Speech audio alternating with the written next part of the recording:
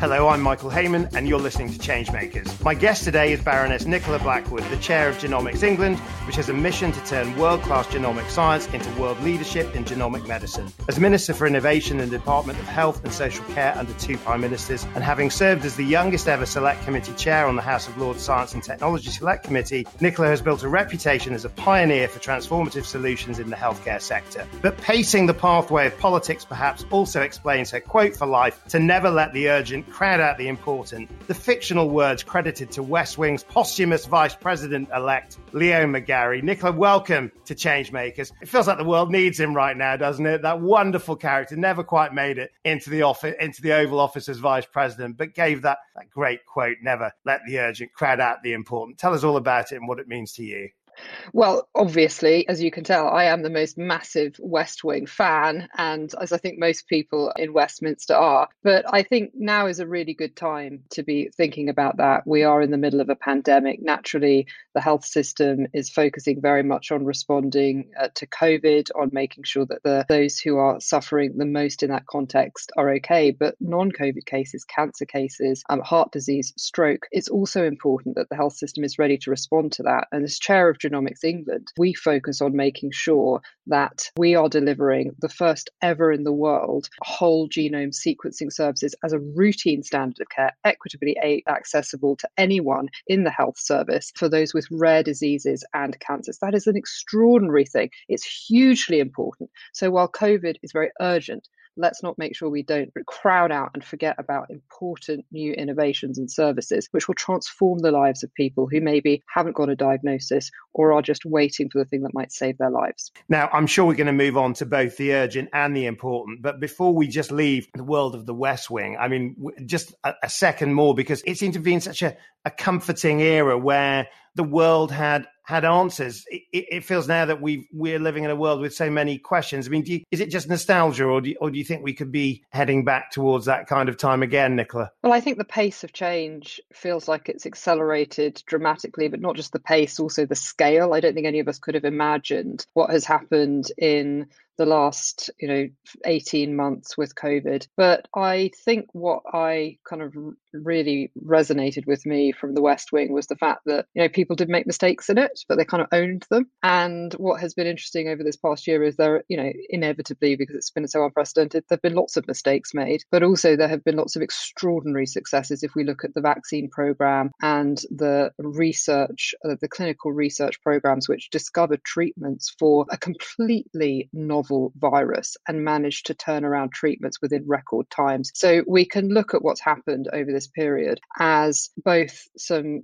decisions which were not the right decisions in the face of challenges which were unanticipated and were coming at everybody with an incredible pace. But then also you can look at it as the right people coming together at exactly the right time and delivering just what the world needed when they were at their greatest time of crisis. Well, it's funny because I'm thinking as you're speaking is that I'm sure in years and decades to come that what we're living through will be the source of a mini series of the future. And what will it be telling? The story of, our kind of brittle relationship with risk that is often played out on the public airwaves, or indeed when you hear the scientists of the day, like Sir John Bell, where I guess the message is we can win and science is the way forward. It's a very interesting time to be living in terms of how public discourse and how our relationship with health is playing out. Well, that's true. And I think as we are looking at news which is coming out at different times, trying to understand, what are the risks associated with different vaccines? How do we understand that for our own personal health? But more importantly, how do we also understand that for public health, for the health of the country, and for economic decisions, for going out of lockdown? I don't think any one of us want to be in lockdown scenarios any longer than we have to. And so with news coming out about risks associated, very rare risks associated with the AstraZeneca vaccine, we are trying to understand that as a national conversation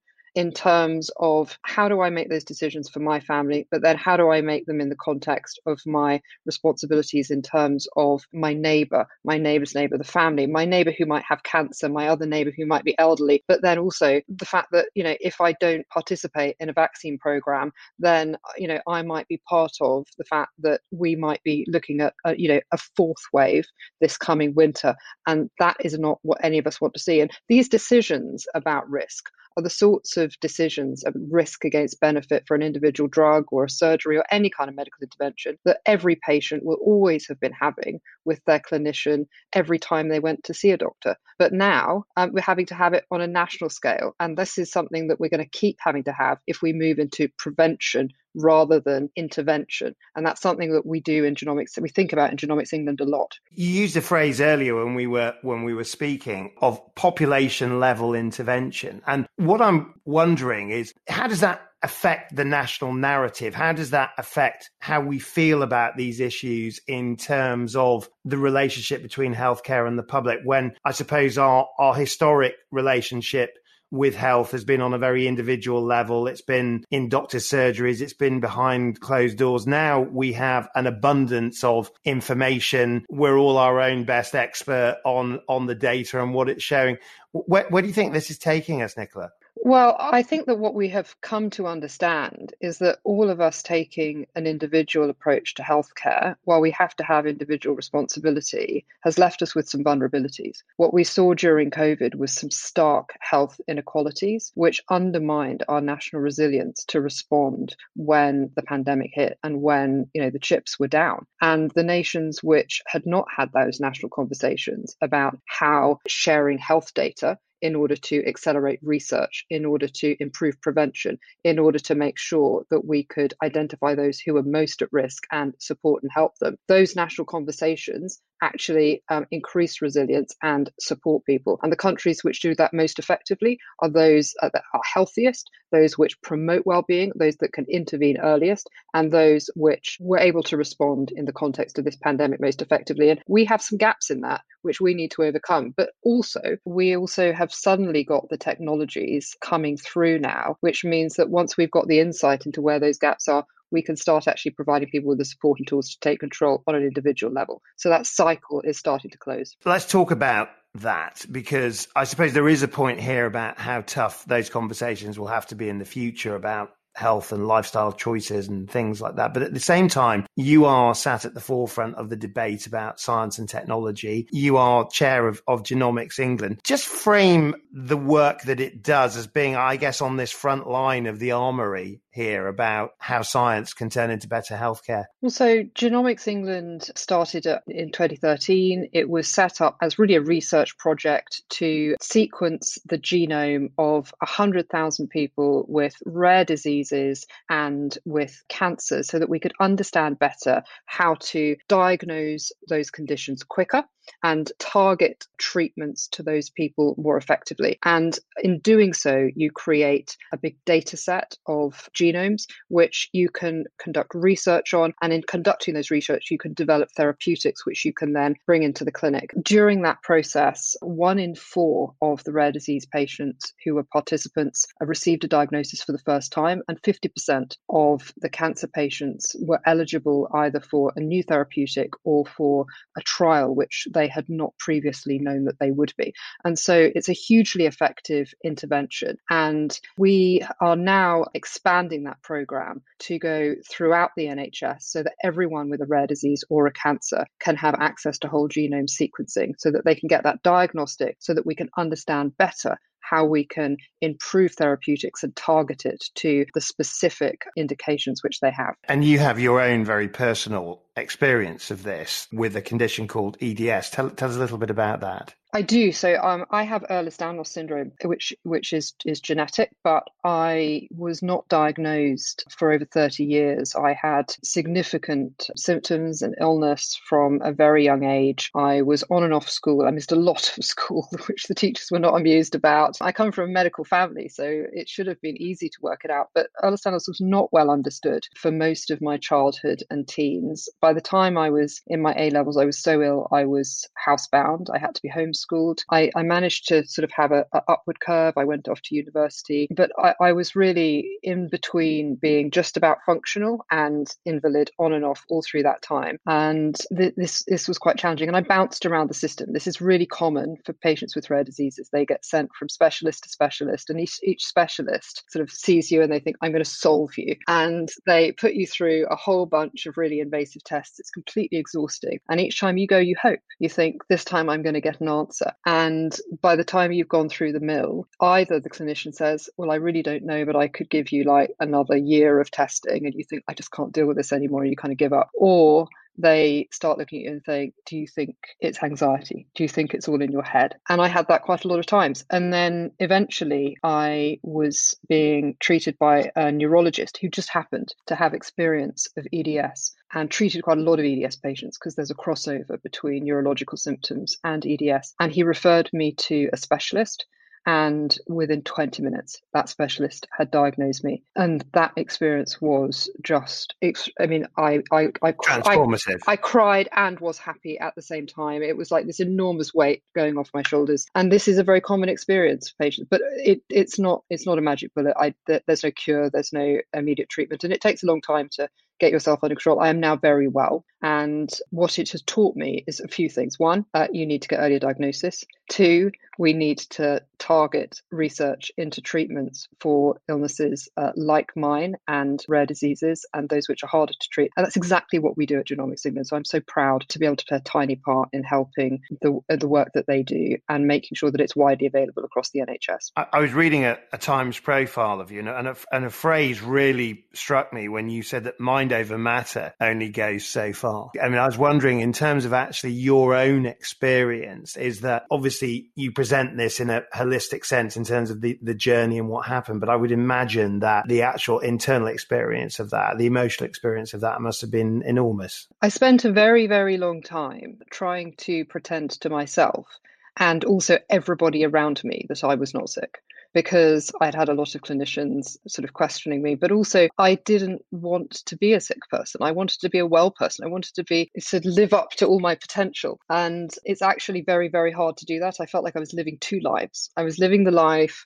when I was hidden away and I was ill. And then I was living the life when I was outside on the times when I was well. And I was trying to be what I thought a fully well person was. I didn't really know what it was because I wasn't a fully well person. It was very confusing for everyone around me because they didn't understand why I disappeared sometimes. And I disappeared because I couldn't stand up. And it wasn't until I disclosed the fact that I was ill and everyone around me went, oh, that makes sense.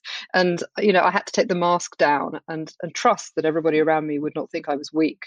And in terms of was the diagnosis also what enabled you to come to terms with this in your own mind, in terms of actually how you could become at peace with an issue that you no longer had to fight? You talked here about how you fought against it because, you just weren't brought up to accept the fact of, lying on a bed of pain and never going forward. But in terms of actually how you came to terms, how you reconciled a battle like that, was it that moment when you were diagnosed, or were there other factors as well? I will forever be frustrated at limitations. This is just a fact of life because I hate anything that stops me being able to go 100 miles an hour, 24 hours a day. And so that is just reality. But I have accepted the fact that illness doesn't equal weakness. And actually, you can derive strength from struggles. And also, the fact that my experiences and the path which I took through all of these different dead ends which I had to take has taught me so much. I know so much more about the patient journey, about clinical reactions, about diagnostics, and so on, because I have trod the path. And so I think I can derive value from that.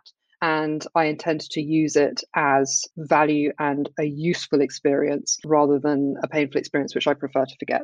I have to say, I think illness doesn't equal weakness is a cracking phrase. I think a lot of people will feel really empowered by that. I mean, let's go back though in your life, because I know that your father was a huge influence. You described him as a kind of good father and teaching me so much of what I needed for life. Let's talk about those early days of a cardiologist in Soweto and the influence, I guess, that his life and that experience had on you and the choices that you ultimately went on to make. So I don't remember much of it because I was being born. But Well, yes, my no, I appreciate that bit. So, I obviously, a very yeah. intelligent child, Nicola. That's But my mother is South African, and my parents were both seconded to Baragwanath Hospital, which was then the biggest hospital in the Southern Hemisphere. In Soweto, it served the Black community, and my dad is a cardiologist. That's his specialty, and there was significant problems then with the capacity of that hospital for the community that it served, with the pay for the Black doctors versus the white doctors who were working in that hospital, but also, I mean, he will talk about, patients sleeping between hospital beds because there was just complete overcrowding. And he did a number of things. He firstly campaigned on issues that affected primarily the Black community, rheumatic fever at that time, and set up a national conference to try and raise awareness on, firstly, the issue, and secondly, new treatments. And he set the date for that conference on the date that I was due to be born, which my mother was not amused about at all. And then the issue started to snowball, and a journalist came, a television journalist from SABC came to do a movie about the hospital because there was going to be some investment in other hospitals in the area. And instead of taking part in what I think was supposed to be a sort of propaganda movie, my dad told the truth. And he said, these are the issues that we're facing, which you weren't really supposed to do then. It was apartheid South Africa. And so he was in all the newspapers, and we got the newspaper cuttings, and, that's my dad with the lovely 70s haircut and bell bottoms, and, his face is over. And, it had a significant effect. And one of the effects, however, was that he was very swiftly told to return to the UK, and he wasn't really welcome in South Africa anymore. So most of my life was back in the UK, where he was equally outspoken and just told things as they were. And I think that is one of the things that I value the most about him, is he just kind of says it as it is. Do you think that influence, though, somebody, as you say, who spoke the truth, obviously was prepared to speak truth unto power at that point? I mean, you chose career ultimately in politics and served as a minister under two prime ministers. I mean, I'm just wondering about the background of growing up in a medical environment, but also an environment where causes and ideas and impact and making a difference obviously seem to be part of that experience as well. So the principles on which my sort of family were established is sort of vocational. We were supposed to grow up to help people and to serve and to do what we could to make sure that our lives had an impact. And you might know that I did degrees in music. I trained as a singer and a flautist, and I spent a lot of time agonizing over the fact that I wasn't sure that I was really living up to the example that I had been set by my, superstar parents. I remember I can't remember if it was an airport in Johannesburg or Durban, I can't remember, but I very, very strongly have this memory of a nun having a cardiac arrest in front of us in the queue to the check-in at the airport, and my parents resuscitating her in front of me. This is the example I had growing up, was these parents who kind of gave up everything to save people's lives, like life after life after life. And so I have this sense of wanting to live up to that example, but also it's not hard to look around and see suffering and see pain and feel like there's more that needs to be done. And so I felt like there was a route through politics that I could try and make a contribution. And once I got in there, I discovered that's actually really hard. I don't want to leave the music bit, but then again, I'm not sure I want to take us too far down it. But I've had recent guests, including people like Dame Evelyn Glennie and John Rutter, where they would make the argument that the joy that they were able to bring through music was part of the way they made their difference. But you obviously made that decision about the political point and it being hard. And it has struck me, I did want to ask the question about the political side, about, did you enjoy it as a minister? I mean, did you fit, I mean, was it hard and unenjoyable, or was it hard but ultimately quite fulfilling? Oh, it's both things. It's incredibly, infinitely frustrating, and like you meet these dead ends and blocks, and the things that you want to do you can't do, and then on other occasions you can do something that affects the whole country in one sweep, and you've achieved something that you're incredibly proud of. And so it is both things. You do have the ability to make a change that can be transformational, and there are things that I'm proud of. And there are other times when I think, if only I'd pushed harder on that, maybe I could have unlocked it. And you don't have the ability to do it. So you can't always have a clean answer to that question, I'm afraid. I noticed actually on your best read, Caroline Criado Perez's Invisible Women Exposing Data Bias in a World Designed for Men. Presumably you would take the same view that politics is a world that has been similarly designed in the past. You're the youngest and the first female chair of the House of Lords Science and Technology Select Committee. In terms of breaking through those ceilings, you're at the forefront of that. I'd like the perspective not only of, I guess, a medical activist, but also somebody who is clearly interested in inequality and the role of women in that. I think youth is often more of a barrier than being a woman to getting your voice heard. And you have to speak up and you have to be persistent. And when you don't get heard the first time, you have to keep speaking. So that's an important lesson which I learnt. And I think it took me a little while to be bold enough to do that. I think the other voices which are often not heard are voices speaking up for evidence-based decision making rather than emotional or political based decision making. And I'm really proud of some of the work that we did, particularly on the Science and Technology Select Committee the first time round, where some of the campaigning we did in order to push increasing R&D investment up to the 2.4% is now not just Conservative manifesto policy, but it's embedded across the policy agenda, and it's just considered what has to be done in order to make us a competitive nation. But that started right back then when we were campaigning before that SR in 2015. But that required building a coalition, getting your evidence, and banging on the drum again and again and again until you knock the door down. Do you think, though, I mean, obviously I take the point about evidence-based decision-making, but are you discounting emotional-based decision-making in the world which you inhabited, the political world? I'm sort of thinking about some of the decisions that have been taken over investing in the vaccines. People were criticising this country a year ago for investing in fridges and all the sorts of things that have turned out to be less about evidence, but I guess good gut instinct. Is there enough, I guess, emotion, enough passion to make the difference amongst your political colleagues where it's not just the evidence, but it's actually about what you believe as well, do you think? But I think those sort of examples that you point out, they're based on good judgment, which is built on years of evidence-based decision making. That's different than being swayed by what you've just read on Twitter or being worried about, what's in the latest polling. So I think that you need to have a baseline of the evidence, and then you have to have good judgment. And good judgment is built up by making decisions, sometimes making mistakes, but learning from those mistakes and being able to apply good judgment to an evidence base. Now, you resigned from your ministerial position in the Lords in 2020, and you cited family as a very important reason for that. In terms of what a lot of people will talk about is that they will often talk about that sacrifice of, I couldn't be a good mum or dad, I couldn't do the things I wanted to do. I mean, do you think, has it turned out to be a good decision for you, do you think, in terms of that resignation? Has it allowed you to do the things you wanted to do? Well, I've certainly been able to spend more time with my family. My stepdaughter is at A-levels, my stepson is in GCSEs. It's a really kind of pivotal time for their lives. And I couldn't really see them at all when I was in the Lords. So that really matters to me. And especially during the instability of this year, that has been important. I have a sense of regret that I wasn't able to be in the department helping those who I worked with so closely up until the point of the pandemic.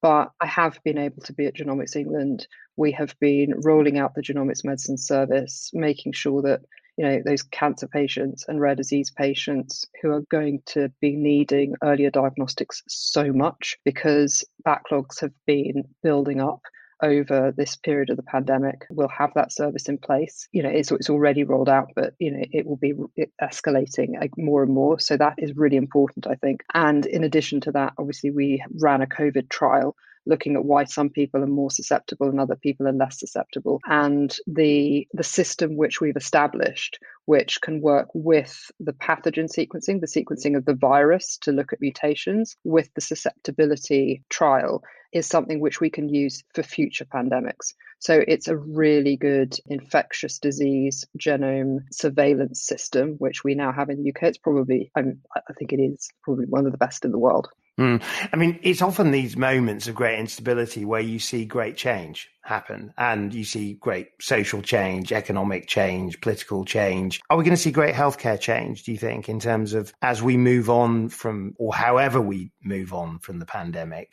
Presumably, we will never have the same relationship with our health again, or will we become complacent? How do you think we emerge from this in terms of our relationship with healthcare? I think it's made all of us, whether it's on an individual level engaging with our health, whether it is at the national level in terms of the prioritisation of health within the government, or whether it's the way in which the NHS accelerates innovation, that the role of health within that system has been completely reevaluated. And I don't think that that's going anywhere. We have suddenly realised that health is not just something which is important when we lose it. It's something which we need to work on to make sure that we keep ourselves well and that we are in a good state so that when the challenge comes, we are resilient and we're able to fight off any challenge that comes our way. A number of the interviews that I've had over the previous months, a lot of the positivists will say the ability to create vaccines at record speed should embolden us in our sense of progress that we might make in other areas. And I wonder, is this going to be the moment where we say, actually, COVID actually opened the door to a whole load of breakthroughs in the way that we manage healthcare, or indeed the cures to some of the great diseases and challenges of our time? I mean, is this going to be the moment we look back on where, say, it all started there? So what we learned was that we didn't need to change laws, we didn't need to change regulations, we didn't need to change structures in order to develop therapies quickly or to get those therapies to patients quickly. We just needed to decide that we wanted to do it. So we turned around patient trials in days. We approved them quickly without prejudicing patient safety. When we had done those trials in record time, we got those therapies to patients by having leadership, political leadership and clinical leadership through right down to the clinic and saying, these drugs are safe, this is what you should use them for, use them now. And it worked. And we can do that in post-COVID times, just as we did it in COVID times. We just have to decide that we're going to do it. We have to decide that we won't lose the momentum. And hold on to the feeling of what empowerment feels like to make decisions and to move forward. We have to decide that we're not going to go back to a sense of risk aversion and put in place bureaucratic processes that we didn't need when the going was the toughest that it has ever been in living memory. If we didn't need it then, why would we need it afterwards? So my last question to you is based on your best tip, which talks about trust and the fact that every relationship that matters is based on it. Tell us a little bit about the tip and what it means to you and the advice that you give listeners from it. So at Genomics England, we work with the most precious data set that you could possibly imagine, your genomic data. And the way in which we can do that, the way in which we can use it in clinical care, but also in research, is because we have built a system which is founded on trust with the participants, with the clinicians, and with the research partners. And what I have learned is you can misstep very easily in using patient data. You can lose trust. And if you lose that trust, it's incredibly difficult to regain it. But actually, by working on it day in, day out, because you don't gain trust in a structure, you don't gain trust in a speech, you gain trust day by every action that you take, by everything that you say, by every bit of your behavior. And as you continue to,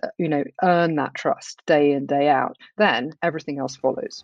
I can absolutely see why Leo McGarry was your inspiration on The West Wing, because I think that whole story and his character was all about trust. Nicola Blackwood, thank you so much for joining me on Changemakers. That's all we have time for this episode, and we will see you next time. Thank you very much. It's been great to be with you.